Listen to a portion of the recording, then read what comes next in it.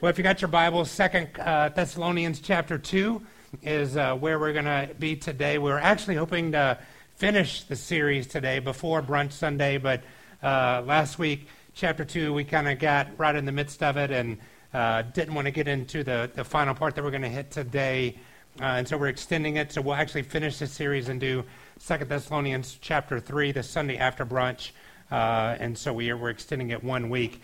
But I am excited about where we're going today. Last week was one of those times as we were journeying through and learning about the beginning part of this. It brought us to a point of where we've all been before in life, of trying to live a balanced life where we really have to deal with negative influences that come into our life.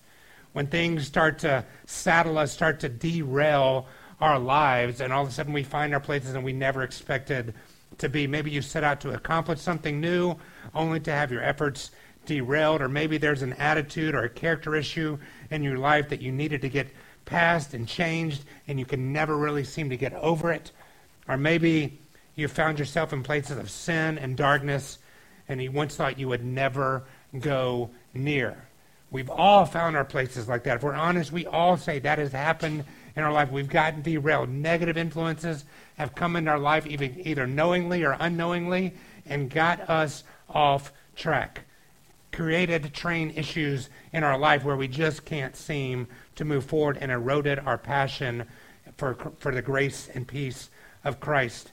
And what I want to do very quickly this morning is spend about 5 minutes catching us up, reminding us what that was and what happens in our life, and then we're going to look at the good news of that and how we get through that negativity in our life. Because when these start to show up in our life, certain things happen. And you've seen this before. You start to think ineffectively. You start to act immaturely. In our life, we really begin to live out of balance.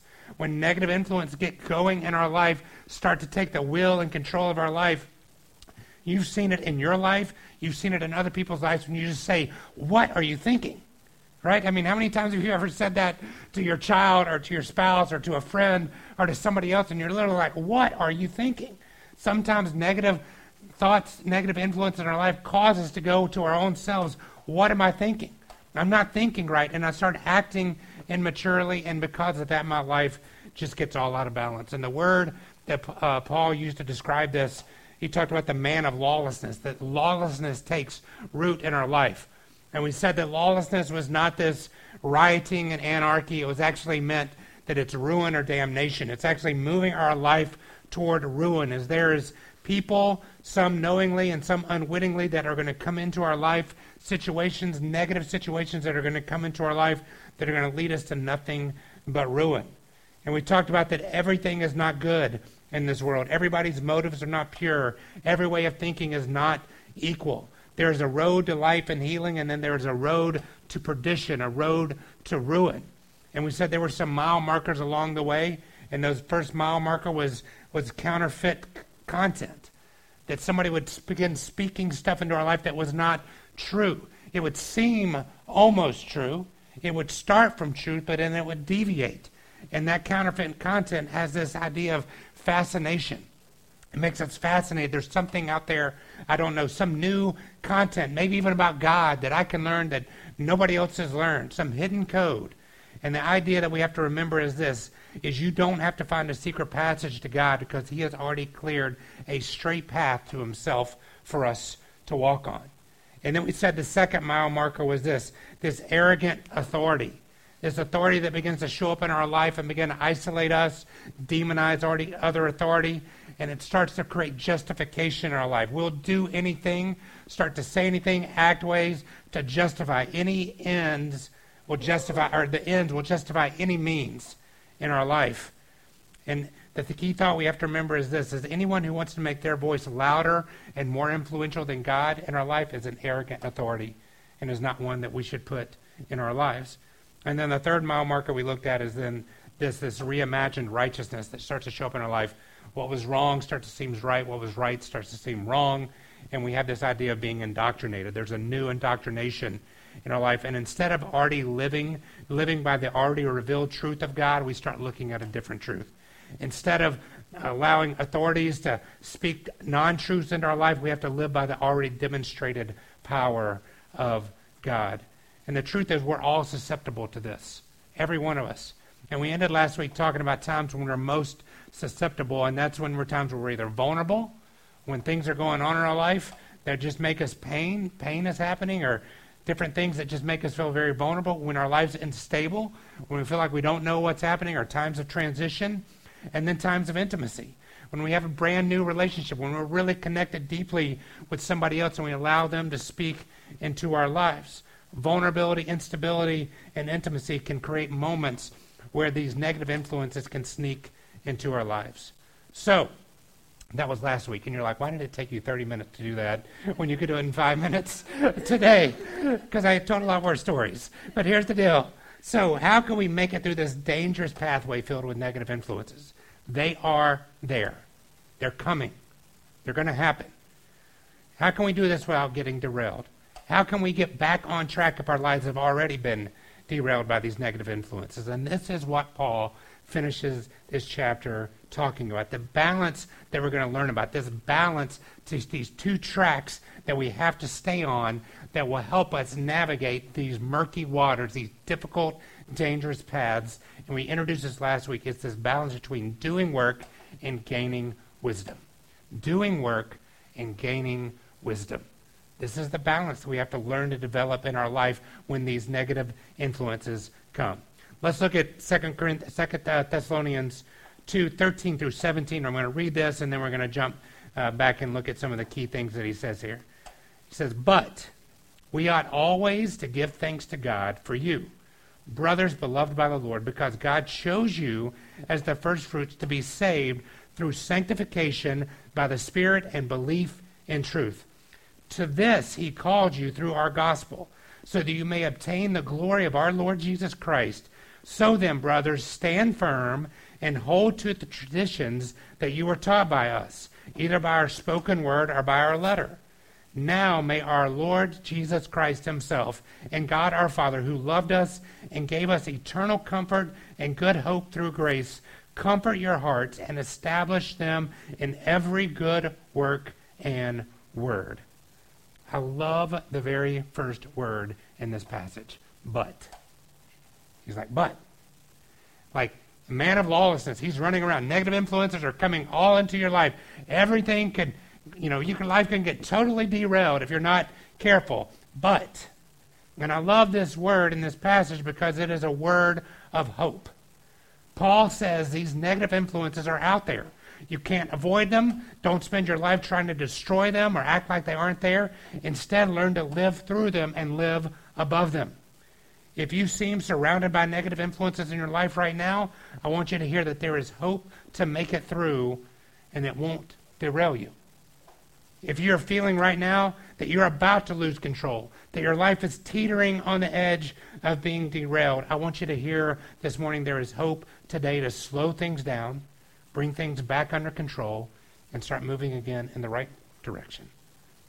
If your life today has totally gone off the rails, and negative influence have seemed to destroy your future, and you don't see any path forward, this word "but" here says, I want you to hear today that there is hope. There is a way of getting back up, cleaning up the mess, and starting to move forward once again. This little word, but. But for something to happen, for us to get our lives back on track, to clean up the mess, to avoid these negative influences in our life, for that to happen, something has to change. Something has to change. And this is what Paul is going to walk us through in these next few verses. He's going to give us these two lifelines, lay down these two tracks of healing that can help any life get back on the rails and moving forward. But the truth is, when we look at these, we typically react in one of two ways. We either embrace works. Like we see work and we're like, all right, that is me. I know what I need to do. I just need to do better. Right? How many of us have told ourselves that throughout our lives? I just need to do better. I'll wake up tomorrow and I'll do, but maybe you're dieting, right? And you had a bad day yesterday. I'll do better tomorrow. Like, right? And then you're like, no, it's almost Thanksgiving. I will do better in December. No. Like Christmas is like January. And so like we just throw the rest of this year away about our food until January. And then like it's cold outside. I need a little extra fat to keep me warm. So I'll just add on a few. There's always something has to change. But we've always tell ourselves, I just have to do better. And we embrace this idea that works completely. It's all up to me. It's up to me to change my behavior, my attitude, my direction. And we get caught up in thinking that doing better, if I'll just try, it makes me try anything and everything. I hear something on the internet, I read this article, somebody says, reading this passage of Scripture worked for them, or praying this amount of time worked for them. I'll just do better. We try something, and if it doesn't immediately work, we just do something else. And we just keep digging and trying. Hopefully, we're going to find the next pot of gold, the next buried treasure. I was reading a story this week. I think it was probably a satire story. I hope it was after I was reading it, that this guy actually dug himself into a 12-foot hole because he had a metal detector and it was going off crazy, and he just kept digging and digging and digging, and he found himself 12 feet down in a hole when he realized the metal detector was actually detecting the metal in his steel-toed shoes. And so he was just digging, and it was showing. We do that, though, sometimes. We're like, just one more foot, one more thing. We just keep trying to do better, and here's what we end up doing. When all we focus on is works, all we do is look inside. We just look inside and go, I can solve my own problems. A drowning man cannot save himself. And the truth is, when we're lost, when our lives have gotten derailed, we need help. We need something beyond ourselves. So some of us embrace works. We're just like, I'm going to do better. Some of us just embrace wisdom. We go the other direction and say, I just need to get more understanding. I need to get more truth into my life. And we embrace the idea of seeking wisdom, and we start studying more, praying more, reading more, talking to others, listening to more sermons, all the things. We try to limit the negative voices and only listen to the positive ones. And we get so caught up in getting more understanding, and we end up learning more about things and never really making any change in our life. We add knowledge, but it doesn't ever work its way down into making change in our life. And to me, it's like a merry-go-round, right? We'll learn something, and a merry-go-round is fun, like the first couple times around. And then after that, it's just like dizzy and boring, and like, how many more? Like, again? And I mean, maybe as kids, we liked to, the last time I was on a merry-go-round, I'm like, this horse doesn't seem to move like it used to. Maybe I got on one of the ones that didn't move or something, but it's just our life does that sometimes when all we do is seek wisdom. Like, around the next corner, I'll find the right wisdom that then I'll get off of this thing and start doing something. But the thing about a merry-go-round, there's actually no corner, right? We just keep going, and we keep thinking the next, and we get caught up in this pursuit of wisdom. And the truth is, we'll never have all wisdom. And if we keep thinking, once I get it, then my life will be right, it puts us in a bad spot too. Now here's the deal. Neither of these paths are bad, right? As a matter of fact, they are both vitally important. They are just incomplete if they are not used together. If wisdom and works are not together. The path of healing and hope is not found just in works or just in wisdoms. Instead, it is found in allowing wisdom and work to interact with each other and to bring about forward motion, again, that will deliver us and lead us through the darkness and negative influences of our lives. If you follow like Marvel movies and comic book movies, I used to grow up watching Justice League and all that stuff. I love it, all the superheroes. But there has been a movie I've been waiting for that has not come out yet. And this is where wisdom and wonder. Does anybody else remember the Wonder Twins? Anybody? Wonder Twin powers activate. And like one guy could turn into like animal, and then I think the girl could turn into like all these different forms of water, and they could solve any problem. Right? I mean, she could be an eagle. Forest is on fire. He's an eagle. She's a bucket of water. And they solve it, And this is what happens. This is wisdom and works. It is the Wonder Twins in our life. And when we activate both of those, we can solve problems in our life. We can overcome negative influences in our life. So let's jump into these and see what they are. The first one is we understand how do we begin to move forward by the cleansing of our souls. It says that we are saved through the sanctification by the Spirit and belief in truth. So we're going to see three couplets here that Paul puts out. In this first one, he says we are saved through sanctification by the Spirit and the belief in truth. So what is wisdom? Wisdom is sanctification of the Spirit. Sanctification means this. It means purification. It is the idea of constant cleaning. Not just taking a bath once you're dirty, although that's part of it. It means that allowing a constant flow of wisdom, truth, and healing words to flow into your life. The first step of washing away the negative influences in your life is to begin to surround yourself with a different influence, a redeeming influence.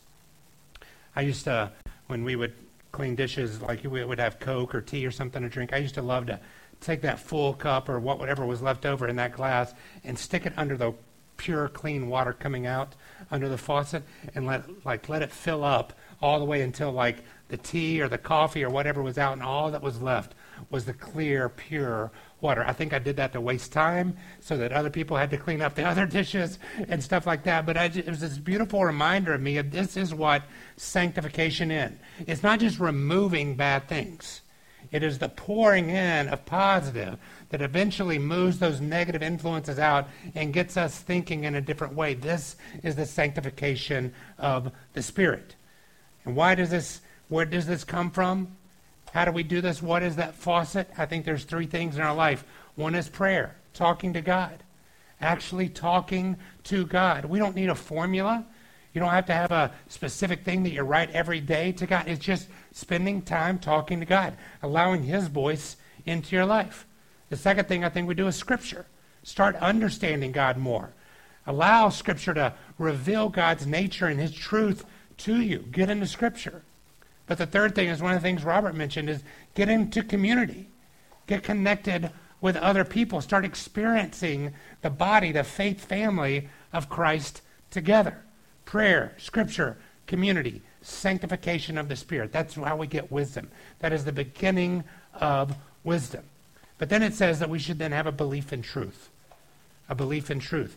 This is the first step of works. We often think the first step of work is actually doing something externally. But can I tell you, the first step of works is actually doing something internally. The first step that you have to actually do is believe. This is a step of faith. But the truth is, you and I take a step of faith every day. We believe in something every day. We allow somebody to speak truth into our life every day. We're living our life by some truth, and the first step to healing and hope is to work out the idea that there is one truth, and not I or any other man or woman are the source of that truth. That truth only comes from the Creator and the author of life, God, outside of us. That truth is not found inside, it's found outside, in God. What kind of truths do we need to start to believe? What are these anchors that he says have in our life? Believe there's a God who created you. Believe that God is good and wants good for you. Believe that sin is dangerous and will just bring destruction into your life. Believe that God doesn't want us to live in destruction. Believe that God provided a way of restoration and redemption through a sacrificial payment. Believe that Jesus' life, death, resurrection are the pathway out of destruction and back to God. Believe that through faith we can experience the salvation of Christ by confession and surrender. Believe that there is hope found in this restored relationship, not guilt, manipulation, or abuse. Believe that there is better for you and that you are not condemned to live a life of death and destruction. Believe that even in the pain of this life we can experience hope and healing through any circumstances. The first step of work is to believe. Belief in truth. If we start doing these things, it starts to cleanse our spirit. Sanctification of the Spirit and belief in truth. Wisdom and works. We start allowing those to pour in, and we start anchoring our beliefs. The second thing we have to do to allow this to happen is to begin to have our vision become clear. Clearing our vision. It says to stand firm and hold to the traditions that were taught to us. Another couplet that he gives us here. And wisdom is this idea of standing firm. The challenge that we often face is one that we've experienced. Once we've experienced sanctification in our lives, we like to wander back off. Like, all right, I got cleaned up. Let me wander back out in the world. I'll get dirty again. I'll come back in for a shower, and I'll do it again. And we think that's sanctification. That's not what he's saying here. He's actually saying once you've got cleaned up, now it's not that we have to run out and get dirty again. It's to allow these cleansing truths of God to be invested and held onto in our lives. And this is what he says, to stand firm. Now, the idea of standing firm actually probably seems odd to us, especially in Western culture. We like the idea of advancement, right? I got to do more. This year's got to be better than last year. Standing firm is actually dying or going backwards. We don't look at it as a positive. We've been told our whole lives to keep moving, do more, succeed, keep things moving up and to the left. Standing firm seems to go against everything about what it means to grow and get better. It sounds boring and lifeless. But Paul is not talking about stopping to live or stop doing. Instead, he is telling us to make sure we are securely attached to the truths of God before we head out into the choppy waters of life, before we face the storms of trials, before the waves of negativity try to knock us down. He says to stand firm. Hold on. Get strapped in. I'm not that good of a water skier. I've never been able to do that, but the first thing I was taught was when you water ski is make sure your feet are securely attached to your skis. It's not going to work if you are maybe you can barefoot one day, but you got to be firmly attached to your skis. And this is what Paul is saying. You're about to go on an incredible journey. Make sure you're strapped on good to these truths that are going to allow you to move forward. And one of the two things, the two straps or two skis, I think that he gives us that we're challenged with all throughout Scripture is this: vulnerability and accountability. I think those are our two skis. We've got to be vulnerable, be honest with God and other people, not keeping the healing waters from flowing to anywhere in our life, but saying, God, whatever it is, whatever struggle, whatever it is, I love that song. He's bigger than I thought he was. He's not afraid of my questions. He's not fearful of what I'm going to bring up to him. I can be vulnerable to him, but I also need to be accountable. I need to have my life connected with somebody else who can say, that's sin. That's dangerous. Be careful. You're starting to think in a bad way again. And they can, through accountability, encourage and keep me on track. These two things allow me to get strapped in for what's coming. Because what does he say? Stand firm so that you can what? He then said to hold to. Let's take that skiing analogy just a little bit further. What do you do next? If you're going to go skiing, you hold on to that rope, right? And then you get your arms yanked out of socket as you go flying through the water. And this is what Paul is telling us is going to happen.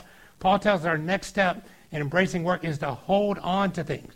It's not running out and doing something. It's holding on to something, believing God and holding on to the beliefs that we just said we're going to put in our life.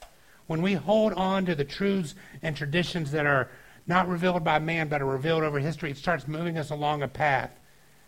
And I love that idea. When you're water skiing, you're not the one in control of where you're going. Whoever's driving the boat is, right? And that's God in our lives. He's got these traditions. He's got these trajectory for our lives. And he's like, make sure you're strapped in and hold on tight. Because wherever we're going, I can lead you through it. Whatever you're facing, let me drive and just hold on and do what I tell you. What are those traditions and truths? These aren't man-made traditions. I think Scripture over a time has revealed multiple traditions. And the first one is this: honor God and view others as created in his image and his likeness. It starts with honoring God and honoring other people. Second, love. Love the Lord. Love and allow his love to flow through you and love other people. There's no greater commandment. Forgive. Forgive as you have been forgiven. If you're feeling guilty or ashamed, it's often because we're holding those feelings toward other people as well. We're wanting them to feel guilt. And he says, if you want to be forgiven, if you want to feel forgiveness, forgive others. Honor, love, forgive, be peace. Be a peacemaker in the world. Don't bring strife. Instead, show peace in times of animosity, just as God did when we embraced sin and made him our enemy. And then finally, hope. Live with a knowledge that there is no situation or circumstance beyond the healing power of God. Your brokenness and the brokenness of this world is not permanent. There is hope. What are the traditions we ski on? What are they we're holding on to? Honor, love, forgiveness, peace, and hope. So that's clearing our vision, moving us forward. And then finally, he ends with this, is that we should experience comforting for our hearts. It says, comfort your hearts and establish them in every good work and every good word. When he says good word here, that's wisdom, right? Paul says that we should embrace every good word. And this is where wisdom truly comes into play. Because the wisdom of God, I want you to hear this, is not a buffet line that we get to pick and choose from. It's complete and whole. All of it. You don't get to take a piece and not another piece.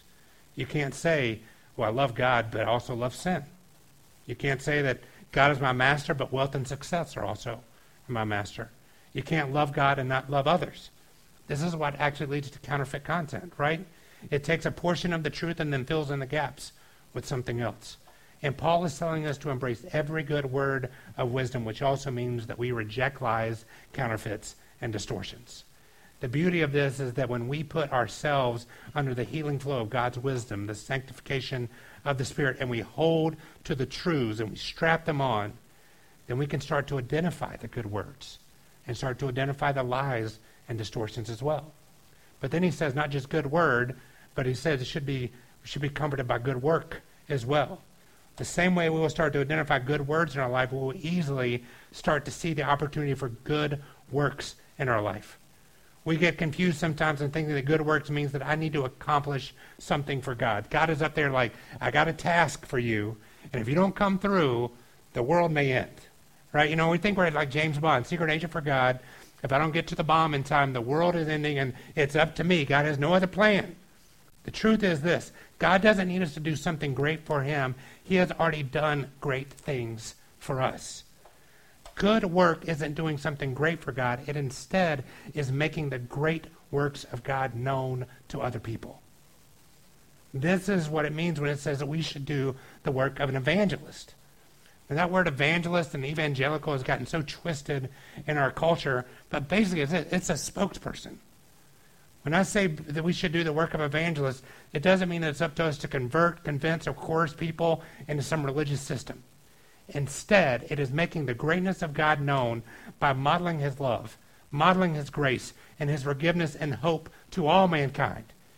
It's modeling his grace and forgiveness and hope to the broken, to the hurting, and the self-loathing, to the selfish, the arrogant, and even the self-righteous. It's modeling it to the rich and to the poor, those that are different from us, and those that are our neighbors, to our family, our enemies, and to the ends of the world. That's the work of an evangelist. That's the good work. It's not doing something for God. It's making the good works of God known. I want to close with this, because Paul uses two words here that I think wrap this amazing thought up. These two words that describe what wisdom and works do in our heart. And it says, good words and good work bring comfort and establish our hearts. What do these two words mean? Comfort here means actually to call to one side, to be comforted. Basically, if somebody come give you a hug. When you're in pain or you're struggling, it's somebody to come and come to your side. It means that when we start to live with works and wisdom, it is calling God into our lives. It is opening the door of truth, the door of healing. It's an invitation. And I want you to hear this. It isn't that God is waiting for us to beg him to do something for us, but he is simply waiting to be invited in, to be trusted by us, to allow him to guide us, guide our words and our work. To say, God, I need you beside me. I need you. Whatever I'm facing, I need your comfort. But it says, as we do this, we'll experience that, but it says our hearts will also be established. And this word established means it made stable, or strengthened, or made firm. This is what God does when he comes into our pain, into our hurt, and into our sorrow. This is what he does when we invite him into the tragic derailments of our life. He doesn't judge us. He doesn't scoff at us. He doesn't rebuke us. He makes things stable. He gives us strength to stand again. He makes firm the path under our feet so that we can begin to walk forward once more. Key thought is this. God has given us two tracks in our lives, wisdom and work. But if we don't allow them both to guide us in balance, our lives will get derailed, and lawlessness will ruin and impact us. Seek wisdom, pursue works of righteousness, and move then at express speeds through life. My question for us today is this. What track are you on? Maybe you're like, I'm not on a track. My life is in the pits right now. It is derailed. And the first step of healing is understanding that. And beginning to cry out and say, God, I need help to get back on, to straighten my paths, to seek wisdom, and to seek works, and allow them to play out in my life. Would you allow wisdom and work to begin to move you forward in your life through whatever is going to come your way, and hold on, strap in and allow God to lead you through those choppy waters. Would you bow your head and close your eyes with me? Often in a sermon like this, it's easy to identify where you are.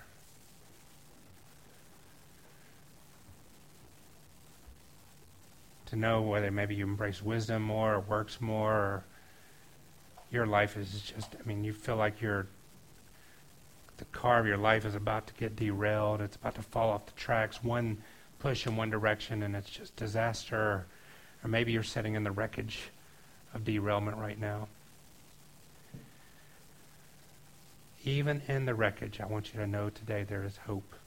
Remember that first word, but. But. Patrick, you don't know the pain that I'm going through, but God does. Patrick, you don't know the sin in my life, but God does. Patrick, you don't know where I have failed other people, but God does. And even in those tragic moments and when the negative influence defeat us and overwhelm us, there is a power greater than our failures. There is a power greater than our sin. There is a power greater than the circumstances of life that fly at us. And if we will allow wisdom and works to push us forward, this powerful name, this powerful work of Christ in our lives can guide us through the most difficult and darkest places. Father, in these few moments as we close, just with a song that reminds us of the beauty of the power of who you are and what you've done in our lives, God, may these words that we sing, these words that we listen to, the words that we have been taught this morning, God, may they empower us to move forward, to let go of the power of the negativity in our life and hold on to the healing that you have for us.